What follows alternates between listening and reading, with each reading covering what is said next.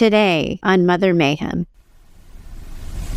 All of that is what's true for you, because healthy development for kids, it needs consistency, reliability, and structure of consistent love, nurturance, and validation. All of the things that you didn't get as a kid.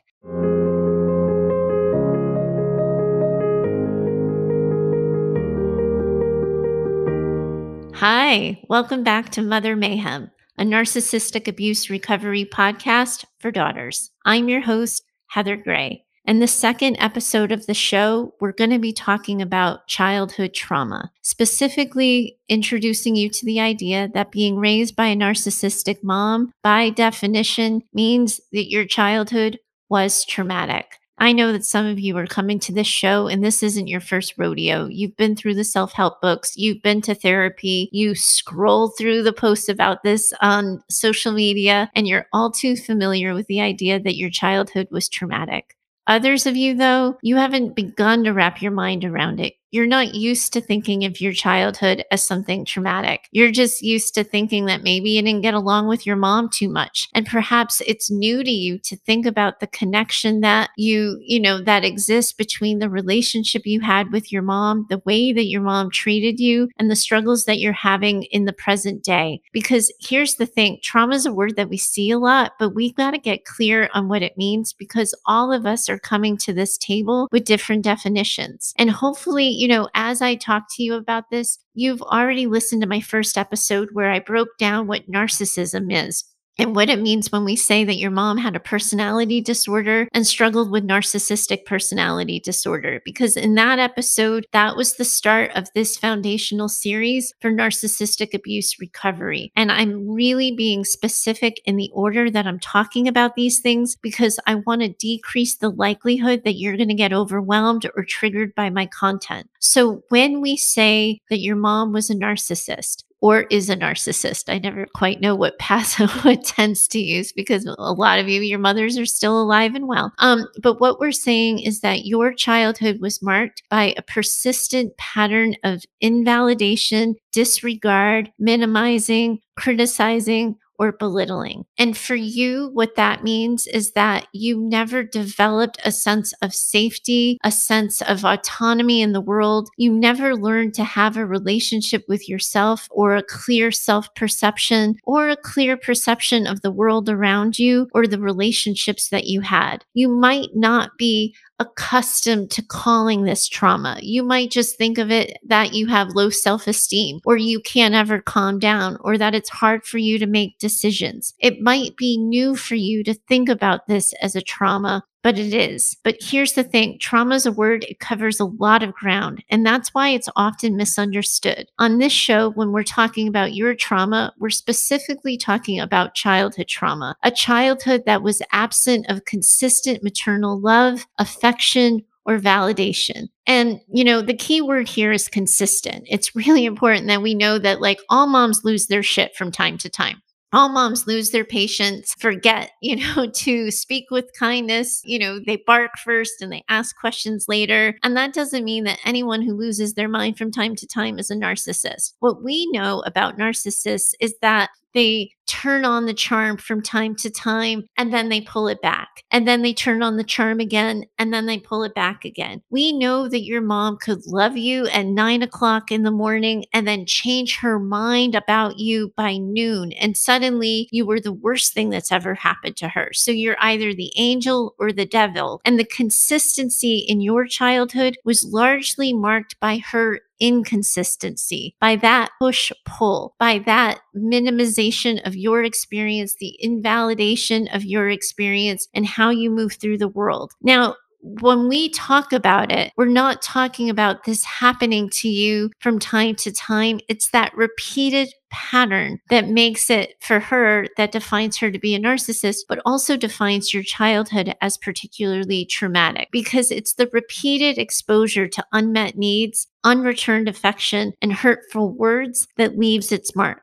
That's why when I'm talking to you about it, I'm calling it a trauma. And now here's the thing. We know that your mom had an arsenal of weapons that she used. She didn't just belittle you. She didn't just change the story from time to time. She had an arsenal of tools that she used to keep herself above you, to maintain her self perception over you being able to develop an accurate perception of yourself. So, when we talk about it, the one that everybody loves to talk about is gaslighting, right? Like you've heard this on social media a million times. It's always in the self help books. It covers its fair share of YouTube videos because it gets an awful lot of clicks. Gaslighting is a clickbait worthy topic. But if you are on the receiving end of it, you know that that means that your experience as a kid was often minimized, devalued, and the story that you would bring to your mom about how something happened or how you were feeling about a particular thing was quickly changed. So if we think about it, and let's, get super specific here, right? Last time I talked a lot in generalities because I wanted to set the stage, but I think it's important that we start creating specifics around this so each of you can see yourselves in it. So if we're talking about gaslighting, I want you to picture a 3-year-old who, sort of a 3-year-old little girl who's climbing the jungle gym and she reaches for a bar just a little bit out of her grasps and she falls down and she scrapes her knee. She runs to her mom and her mom looks at it and says, "That's nothing, just put some spit on it and move on." And then if she says, "But mom, it hurts. Mom, look," and mom continues to just minimize and not give it attention. At some point in time, when that happens on repeat, that 3-year-old little girl, it isn't just about putting spit on it and getting on with her day. It's about, I'm not going to talk about this other thing that hurts. I'm not going to talk about the ways that I'm particularly bothered right now or something's on my mind. Because when that little girl on repeat goes to her mom with a story and her mom on repeat changes that story, minimizes her experience, tells her it isn't true, or worse, says, "Hey, you were just grasping too high. You should have been keeping an eye on where you were in relationship to the bar ahead of you. This was your fault." Well, that little girl grows up to be somebody who doesn't take the things that bother her incredibly seriously. And when we add to it that gaslighting isn't the only tool that, narcissists use in their arsenal, they also are really good at criticizing and belittling. So if we think about that 3-year-old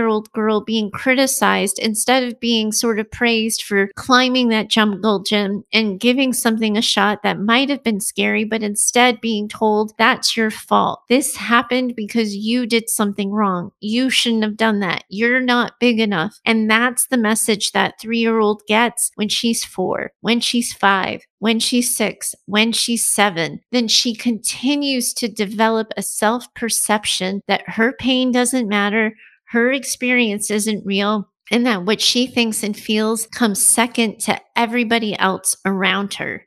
When we add to that 3-year-old an idea of control, that mom is constantly saying, "Do this, don't do this, don't do that, say this, don't say that," that ability to move through the world and have your own ideas, to have an opinion, to have a point of view, to have a question even, is largely going to be impacted when on repeat you're told not to. And a lot of times what happens for you, and the reason why I'm specific in using this as a 3-year-old, is because we have compassion for a 3-year-old. We can see so clearly that that 3-year-old deserved love, that that 3-year-old deserved affection, that that 3-year-old deserved a hug. So did you when you were 3, but so did you when you were 4 and 5 and through all the years until you are today. But you didn't get that consistently. That wasn't your experience. You didn't sort of move through the world with an experience of having, your mom be empathic towards what you were going through, or ask questions, or experience curiosity with your perception. Instead, what you often saw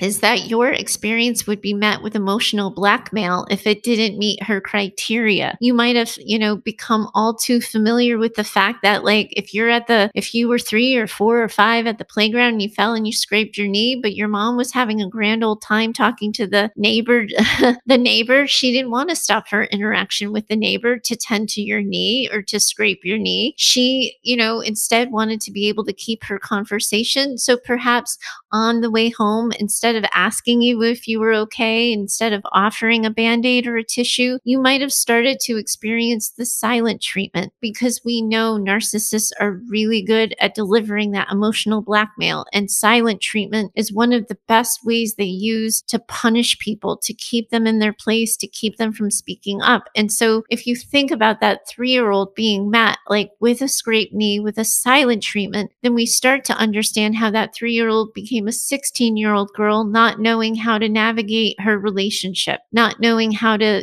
participate in a friendship. And then that 13-year-old becomes a 23-year-old, becomes a 33-year-old, and brings you to the present day. Because that's what your mom would do. And she did it on repeat. And if she wasn't pushing you away, making you feel small, belittling your accomplishments, perhaps she was doing the exact opposite. She was pulling you close. She was forcing you to have a singular, solitary relationship with only her, where she was your primary person. She was the most important person to you. So if you imagine for a second that 3-year-old growing up to a 5-year-old and going to kindergarten for the first time and having her first day of school and loving her teacher and loving all the new kids. And that 5-year-old little girl comes racing home and telling mom, I love my teacher, Miss Shelley. She's the best. Oh my gosh, we got to make our own name tags and I got to pick my own desk. And, I tripped and I fell for a second, but she kissed my knee and told me it was going to be okay. Well, a mother who wants you to only have a relationship with you didn't meet your experience with enthusiasm or excitement or understanding. She met it with criticism or judgment and made you feel like there was something wrong for liking your teacher so much. Narcissists operate in extremes and they have this arsenal and all of it is intended not for your growth, not for your development, but to keep them on the top of the totem pole, to keep themselves on the top of the pyramid and everybody else around them, including you, at a level that's lower than them. And here's the thing. Remember what we said in the last episode. Those are all the tools and tactics of a narcissist, but a narcissist in their way of moving through the world, it's not episodic. It's not something that happens from time to time. So when kids are exposed to these kinds of traumas, this kind of thing that I'm talking to you about, what I'm talking to you about is that this is something that happened on repeat. So these things that your mom did, this pervasive way your mom moved through the world in relationship with you by demanding of you, controlling you, belittling you, controlling your relationship with other people, gaslighting you. All of these little traumas and big traumas, they were tools and tactics that she used as a way to maneuver and manipulate the world around you since you were a kid. Remember what we said in the last episode. Narcissism isn't something that is episodic. It's not something that just happened from time to time. And it's important that you understand that when kids are exposed to these kinds of traumas at an early age, they're not able to develop a healthy sense of self. They're not able to connect with their bodies and understand what they're thinking or feeling. And they're not able to trust what they're thinking or feeling because they've constantly been told throughout their childhood that what they're thinking or what they're feeling or what they're experiencing is wrong. So they don't know how to have a healthy relationship with themselves. They don't understand what's going on in their body, and they don't know how to have a healthy relationship with other people. All of that is what's true for you. Because healthy development for kids, it needs consistency, reliability, and structure of consistent love, nurturance, and validation. All of the things that you didn't get as a kid.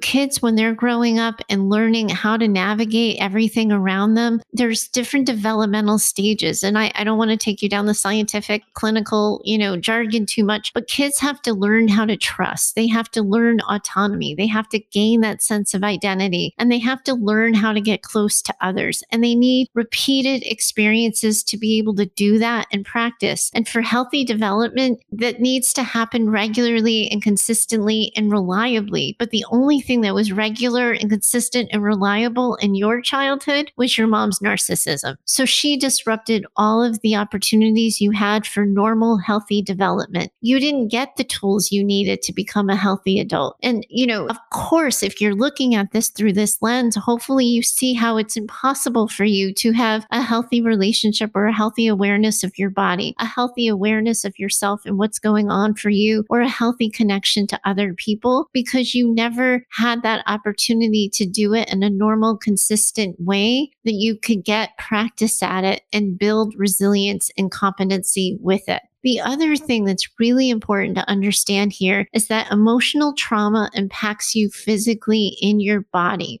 You might very well be stuck in fight, flight, or freeze. And I want to walk you through it because, and I know this isn't, this isn't particularly my wheelhouse. And I get, again, a little clinical and scientific here, but it's really important that we all get on the same page and really understand this, because when a child experiences trauma, the brain's stress response system is activated. That causes the flood of stress hormones, and we know them as cortisol and adrenaline. And like on random days, when there's something going on that a child needs a quick response time, those stress hormones come in handy because they prepare the child for that fight, flight, or freeze response. But for you, you were probably ended up pre-wired to constantly be in fight, flight, or freeze because you didn't know where the next threat was coming from. You were always scanning your environment for what kind of mood your mom was in, what, sort of what the right answer on this particular day might be, how she needed you to show up. She needed you to be quiet. If she needed you to be her best friend, if she needed you to be like the super duper helper in the family. When you're constantly wired to be scanning for that, you have no idea how to then get out of the stress response when things stop being stressful. So what happens for you, you as a developing kid, it becomes really hard to regulate emotion. It becomes hard to focus and keep attention on tasks. And you might find that it's harder for you to make decisions than it seems to be for other people. And that isn't your imagination. That's what happens to brains when they're wired for stress and not wired for calm. So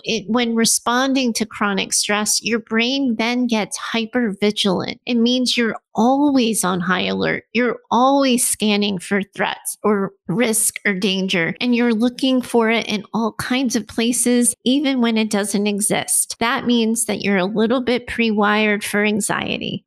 You're pre-wired for hypervigilance, and you're pre-wired to, have a difficulty tending to tasks because you're always looking over your shoulder for the next thing. It can be really hard for kids who have gone through childhood trauma, particularly those of you with narcissistic moms, because again, there's all kinds of childhood traumas. I can't cover them all. I can only cover the one that we're talking about on this show. It can be really hard for you to relax. And for you, and particularly, you might find it hard to relax because your mom might have pathologized rest.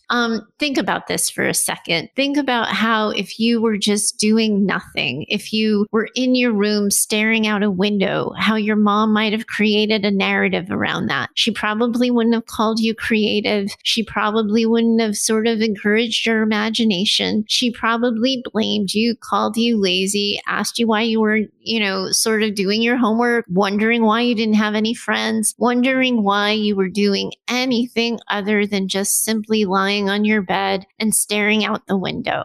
So now I want to bring you to present day, because again, I want to help you understand how these things that happened as a kid impact you in your present day.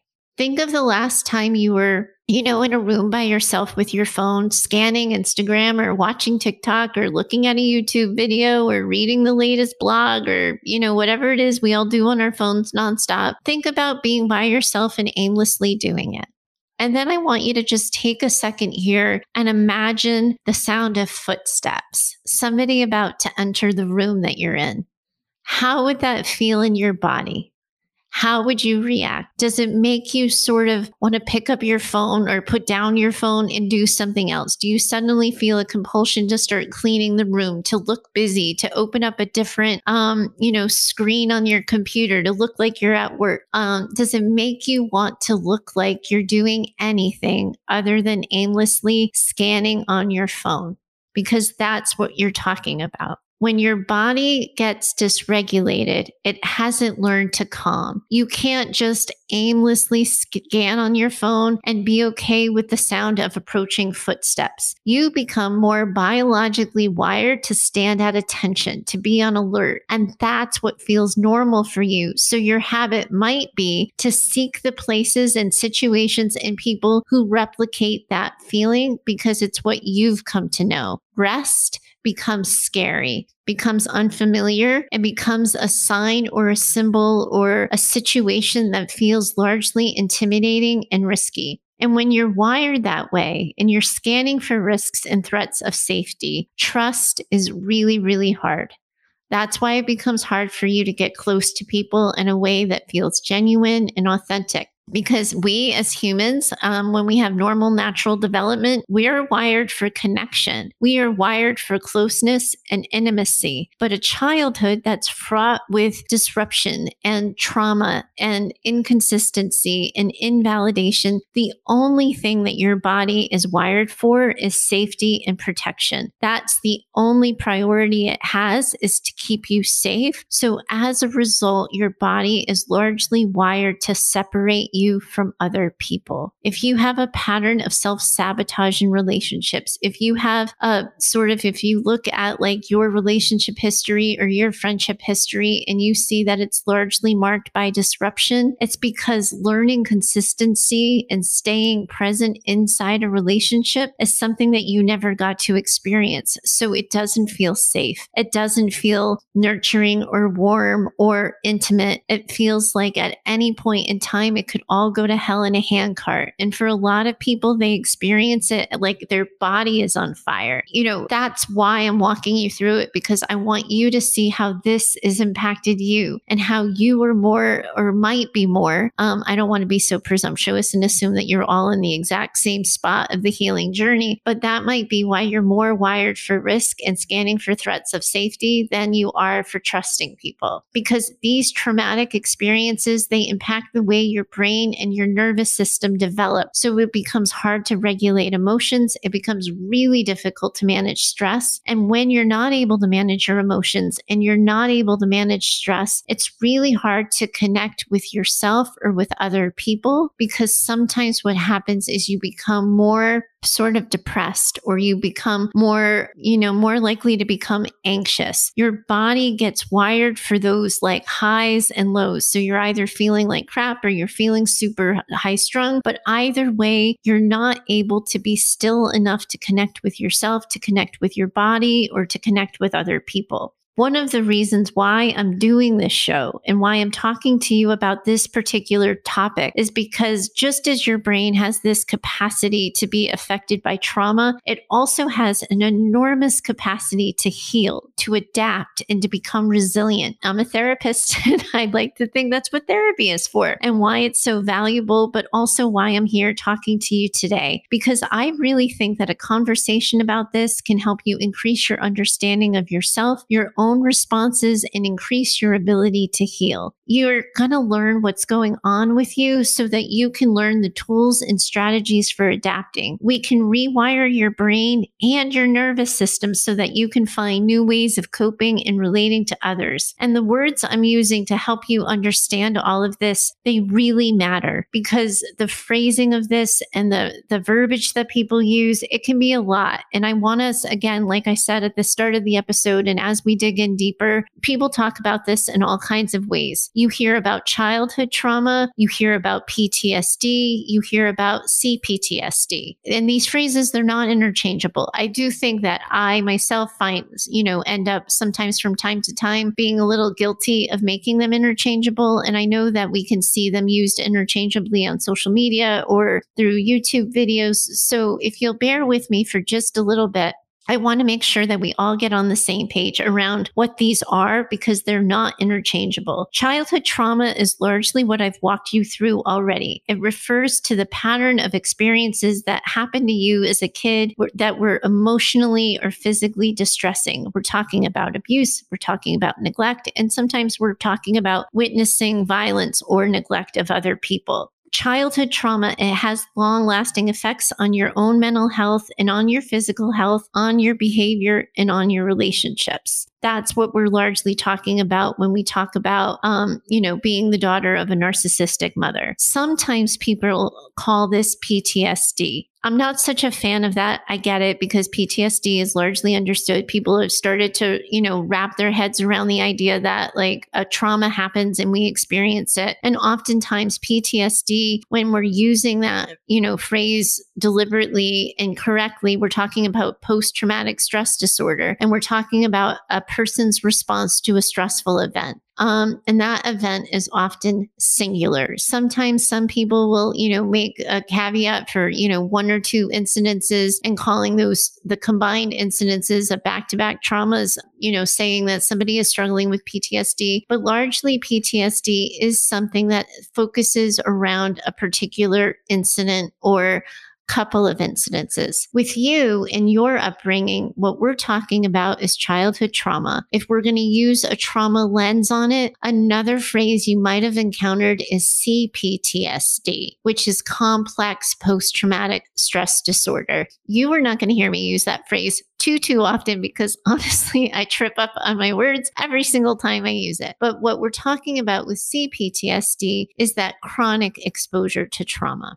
And when you're raised by a narcissistic mom and you haven't had any opportunity for healthy development or to develop a sense of self or to understand the way your body is moving or to understand your relationship with other people, what we're talking about there is CPTSD because it was happening chronically and on repeat over and over again. And when we're talking about all of this, we're talking about how you connect to your present day in your body and how it feels to be you. We're talking about your self-perception, any sort of how you see yourself, your strengths, any understanding of your own strengths, your own weaknesses, and then how you see yourself in relationship to other people. And all of that means that a lot of healing has to happen because your development was chronically disrupted. All of those things, the relationship you have with your body, the relationship you have with yourself, the relationship you have with other people, the relationship you have with the world around you,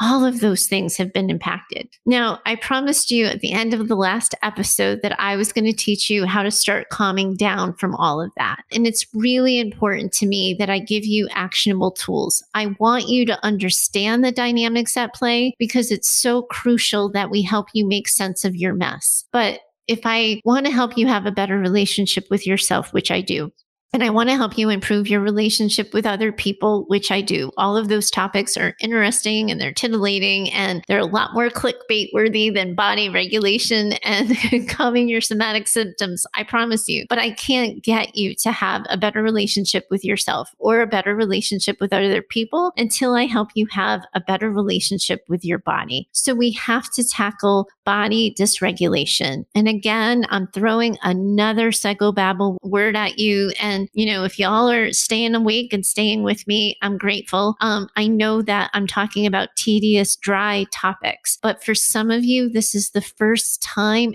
anybody has connected the way your mom talked to you, raised you, treated you to the problems you're having as an adult. And a lot of people who were raised in chronically traumatic childhoods struggle with something called body dysregulation, an ability to regulate their physical body, their emotions, and the way they see the world around them. So, let's just get into it here, right? I talk about when I'm referring to body dysregulation, I'm talking about the fact that your body's stress response system may over time have become overly sensitive. It leads you to feelings of anxiety, hypervigilance, or a feeling like you're constantly on edge. People who struggle with body dysregulation, it can show up in all kinds of different ways. Some of you might have those physical symptoms of anxiety, but others of you might feel headachy, or you might feel like you get chronic stomach aches, or your body is always tight. You might find it difficult to eat or to swallow or to calm down. Others of you might be noticing changes in your breathing. A lot of the women that I see, they'll talk about their racing hearts or they'll talk about sweating, but they'll also just talk about like feeling like their body is on fire. But not everybody responds in this weird highly acute, agitated way. Some people, they go in the opposite direction. They completely turn off. They are numb and disconnected, and they couldn't tell you if they had a headache, even if they did, because they're so out of touch. Their brain is protecting them from all of the pain they've experienced, all of the things that they've gone through by disconnecting them entirely from their sense of self, their sense of body, or their sense of relationship with other people. So it's a really, really big deal. If you think about body dysregulation, it's a really good way of looking at it as like a faulty car alarm. The alarm might go off when somebody is jiggling on the handle and somebody's trying to break into the car, or whatever the sensor is for your car. But if you've ever had one of those key fobs go off because someone else's car in the neighborhood is going off and somehow it sets your car off, that's what body dysregulation can feel like, because your body no longer knows if the threat is real, if it's an actual threat, or if it's just a perceived threat. And it doesn't know, like, there's no gauge for like somebody is breaking into this thing right now versus someone kind of not so safe looking is walking down the street and might be approaching your car. Your system is completely, the wiring is completely faulty, has become unreliable, but it leaves you in that chronic stress response. So it's important, when I talk about this, because this is the stuff that when women come to me, they feel crazy. They feel like they're reacting to nothing. They're blowing up relationships. They can't make a decision. They can't sit still. They can't focus. And they use the crazy word. I am not a fan of that word. But if you ask any woman who's going through this, she's going to tell you she feels crazy. And so it's really important that I remind you of the thing that I said in the last episode we had together, that abnormal responses to abnormal events are normal behaviors.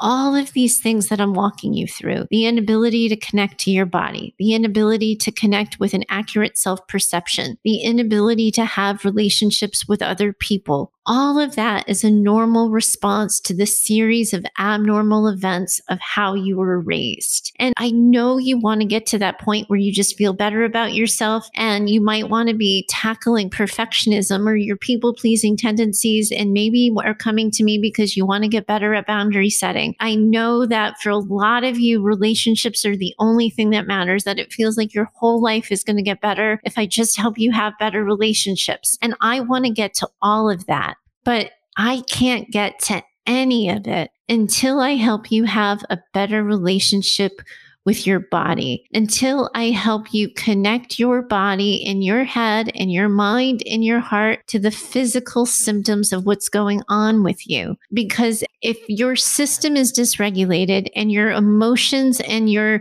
heart rate and your breathing are all out of control, anything I tell you to tackle perfectionism, anything I tell you to help you have a better relationship with yourself, none of it's going to work. And so I want you to be able to begin the process of healing your body, of regulating your nervous system, calming you down in a stressful event so you can start to feel more in control of all of this. What I want to do is teach you something that in the psychobabble world we call grounding. Grounding means rooting you in the current date, space, time, and presence of what is happening right now. Not what happened 3 days ago, not what happened 3 minutes ago, not what might happen in the next 3 minutes, but teaching your body to calm itself down so it can be rooted in the present, getting you in touch with your 5 senses, the things you can see, taste, smell, touch, hear, all of those things. So in order to do that,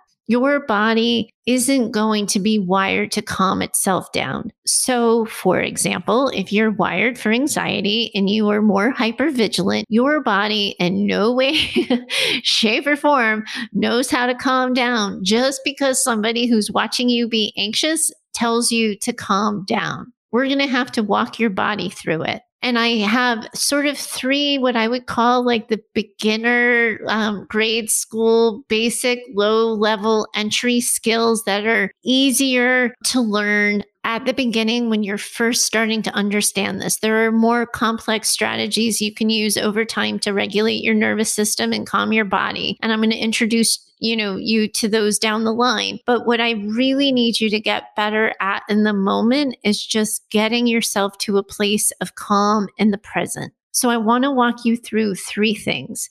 One is I want to help you get close to and connected to your breath. And if you're anything like me, you bomb out of yoga really fast. I am like the ultimate failure at yoga. And anytime somebody tells me to find my breath or to be still, I'm like, isn't there like a cardio solution for this? Can I like just get out of this with some sort of HIIT workout or something like that? Deep breathing for some people feels risky, feels unfamiliar, and feels like you're sort of navigating a foreign world. But if I can get you to learn deep breathing, if I can let you calm yourself down, it's the first step towards slowing your roll a little bit when you're feeling reactive, when you're feeling overwhelmed, and you're feeling just a little bit out of control. The example I like to use with deep breathing, in a perfect world, you are doing this lying down on a hard floor. So you can be on a rug or whatever. But I really like it when people are just starting out connecting to their breath and calming themselves down, is to feel every part of themselves. Let me use proper grammar as I teach you this. Every part of yourself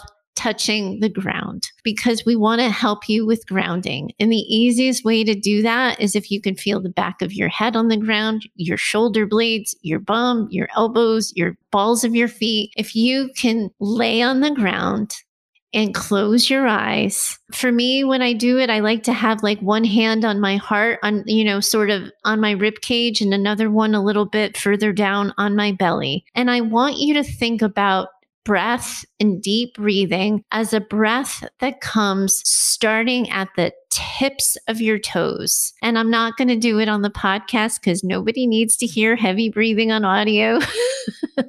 But I want you to close your eyes and start to think of a deep inhale. And when you're inhaling, I want you to think about that breath as starting in the tips of your toes, going up your calf, up over your knee, across the top of your thighs, into your pelvis, into your diaphragm, up across your rib cage, up through your throat, over your face, and to the top of your head, through your tips of your fingers. And then I like, when I'm teaching this to people, I like it when you take that inhale at the top of your head and then you hold it for a beat. Not to like you're holding your breath, but just hold it for a beat.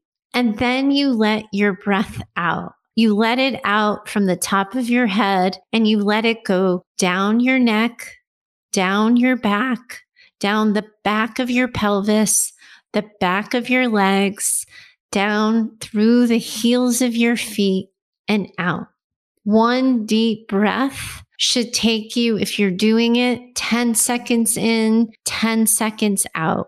And if you can get practice at doing that just to start for 1 to 3 minutes, that's a really good place to begin. And if you can build a habit of starting that at the start of your day or at the end of your day, just as you're getting used to doing it on the regular, that will help you build a habit of tuning into yourself and feeling all of it. Now, over time, you're not going to need to be flat on your back on the ground. Over time, and some of you, you may already be there, and I recognize that. But again, I'm trying to get us all here on the same page. So if you can get in the habit of starting with doing that for a couple of minutes a day and work yourself up to 5 minutes a day to 10 minutes a day, you will start to teach your body how to calm itself down.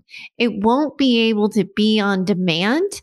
It won't be able to be used in stressful situations right away, but you will be able to rely on it more consistently the more consistently you do it. So work on that habit and get yourself to a place where you're taking 5 to 10 minutes a day of deep breathing, starting flat on the ground. And then as you get better, you'll be able to do it sitting up on the couch or, at the beginning of your day, at the end of your day. And you won't always need to do it for 5 to 10 minutes because your body will cue itself to do it faster, more consistently, and more reliably.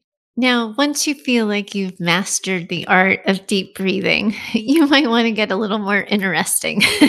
I want to teach you about something called progressive muscle relaxation. Now, I have to be honest with you, I had to Google that one. I knew the exercise, I didn't know the name of it. But a lot of times when people focus just on deep breathing, they're not really aware of how tense they are. They don't become aware of where they're holding tension in their body, what parts of them feel kind of wired or tight or on edge. And if you've constantly been wired in that fight, flight, or freeze, it feels tense all the time. So it can be really hard to tell the difference. One of the things that I like to do is teach people the idea of holding tension deliberately and intently and then releasing it, because it teaches you to notice when your body is replicating that deliberate tension, and then it will recognize when things are calm. Because again, remember what I've walked you through with this, with this episode, as we've talked about trauma, your body gets dysregulated. So noticing calm versus busy, noticing stress versus risk, all of those things are really confusing, and we can't always rely on your body's gut response because it's always wired for risk. If we can start to create like an awareness of conscious tension, then you will be able to notice when your body is unusually tense, and you will get more in control of responding to it in a way that feels like you're guiding that ship and you're in control versus your body overreacting to a point of tension in your system. So what I want you to think about is focusing on different muscle groups, different parts of your body. The ones that I tend to think about most often are curling your toes and making fists with your hands. Other people do other things. I've, seen people sort of hold tension in their shoulder blades and release, and hold tension in their pelvis and release. That's probably a little bit above my pay grade. What I really like to teach is deliberately holding tension in your body so that you can notice it. And when your body is pre-wired for risk and tension and you're used to always being tense, you might need to curl your toes and make fists at the same time and hold it for maybe a beat of 3 to 5 seconds and then release. And when you release, experience the relaxation and the release of tension that happens in the back of your neck, across your shoulder blades, across your hands, and across the tips of your toes. Because a lot of times the tension part is the familiar part. You already know what that part feels like. What you might not know is the relaxation part. So you want to be able to feel that release. And if you think about it, and as you're listening, you can do this right now. If you curl up your toes and you curl up your hands, as you release, when you release your hands and you release your toes, you're going to feel that release in the back of your shoulder blades. Some of you will feel it in the back of your head. You will feel the release of your toes in the back of your calf. But we want to teach your body to do that regularly, because the goal here is for you to be able to calm yourself with more ease, more consistency, and faster than your body currently can. So after a deep breathing exercise, if you're really genuinely in this with me and you're going to give this the college try and you're going to try deep breathing for 3 minutes, add a minute or two of this muscle relaxation where you're deliberately holding the tension and you're deliberately releasing it. And the more you get practice at this, the more you do it, when you tell your body to calm down, it's going to know what you're talking about, and it's going to be able to do it when you say so. Now, this last one, this is a little more complicated, and it definitely takes more practice. than deep breathing or, plain old muscle relaxation. But what I want you to think about is begin introducing yourself to a concept of mindfulness. And God, another overused word that we see everywhere. But mindfulness, for the sake of what I'm talking to you about, I just want you to be aware of the present. I want you to be aware of your thoughts and your feelings, and I want you to learn how to be aware of them without judgment. So, what I try to do, because, being aware of those things without distracting thoughts, without worries, without paying attention to your to do list in your head or wondering what's going to happen in the next 5 minutes is a real challenge. But if you can get practice at finding a quiet place where you can sit comfortably and then just focus on your breath, it doesn't have to be that crazy deep breathing that I just walked you through, but just basic calming of noticing your breath, of your breath coming in and your breath coming out, and training your brain that whenever your mind wanders, bring your attention gently, not without judging, not without, sort of belittling yourself. Just bring your attention back to the present moment. Because what we want you to do is be able to, when you're reacting out of control and you're not sure why you're responding so strongly, to be able to check in with yourself. But your body hasn't learned how to do that. You haven't learned how to do that. A beginning process to getting you there is helping you just sit,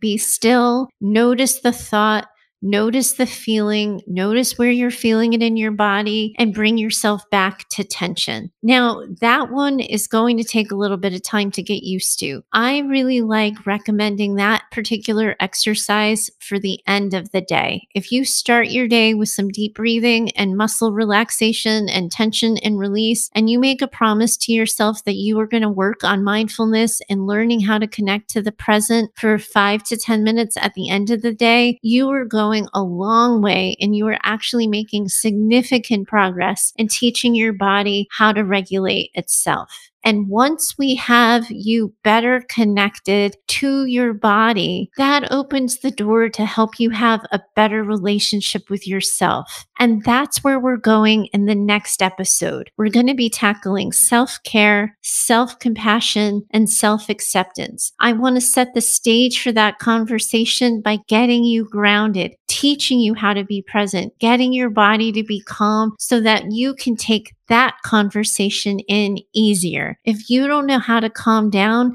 when you're listening to that episode, you're just going to be focusing on what I'm going to say next and how this is, when am I going to get to the part when XYZ, or when am I going to cover ABC? So I walked you through this exercise of calming your body and getting used to that, so that in the next episode, when we talk about helping you improve the relationship you have with yourself, improving your own self-compassion and your own awareness of yourself, you are going to be able to sit and tolerate that conversation. Because if you can make a promise to yourself that calming your body is your priority, and you start to make calming your body your habit, then that is the first step towards having that self-compassion for yourself, because you deserve a calm body and you deserve to feel calm as you move through the world.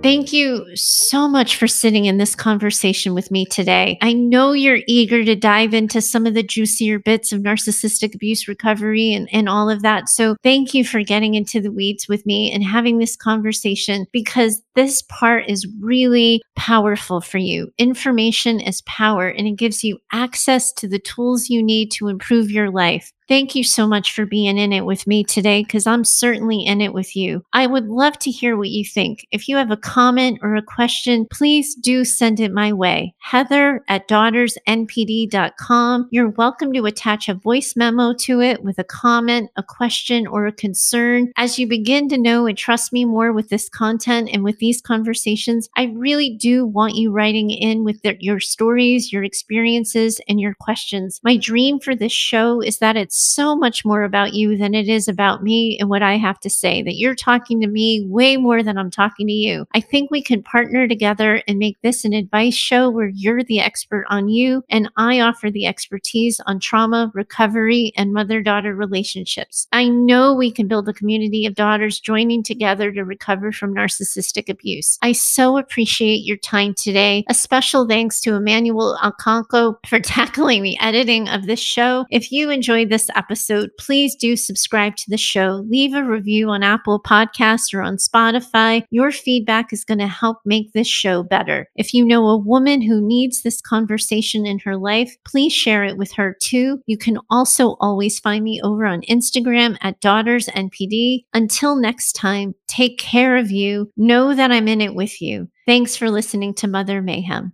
Bye for now.